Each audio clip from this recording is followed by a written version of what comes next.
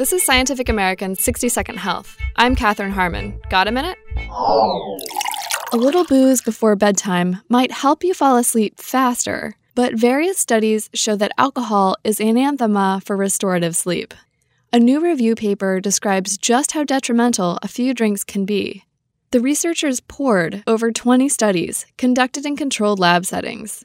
They found a clear trend that just about any amount of alcohol alters sleep, and the effects are usually bigger with more drinks. Just 2 drinks or more cut REM sleep, which is important for memory and health. And those deep, slow-wave sleep periods are also reduced for people who have tied on more than one. Perhaps the most potent finding is that just a single dose of alcohol in the late evening can zap the efficacy of your Z's. The paper is in the journal Alcoholism, Clinical and Experimental Research. Disrupted and insufficient sleep has been linked to everything from weight gain to heart problems, not to mention harming memory and well-being.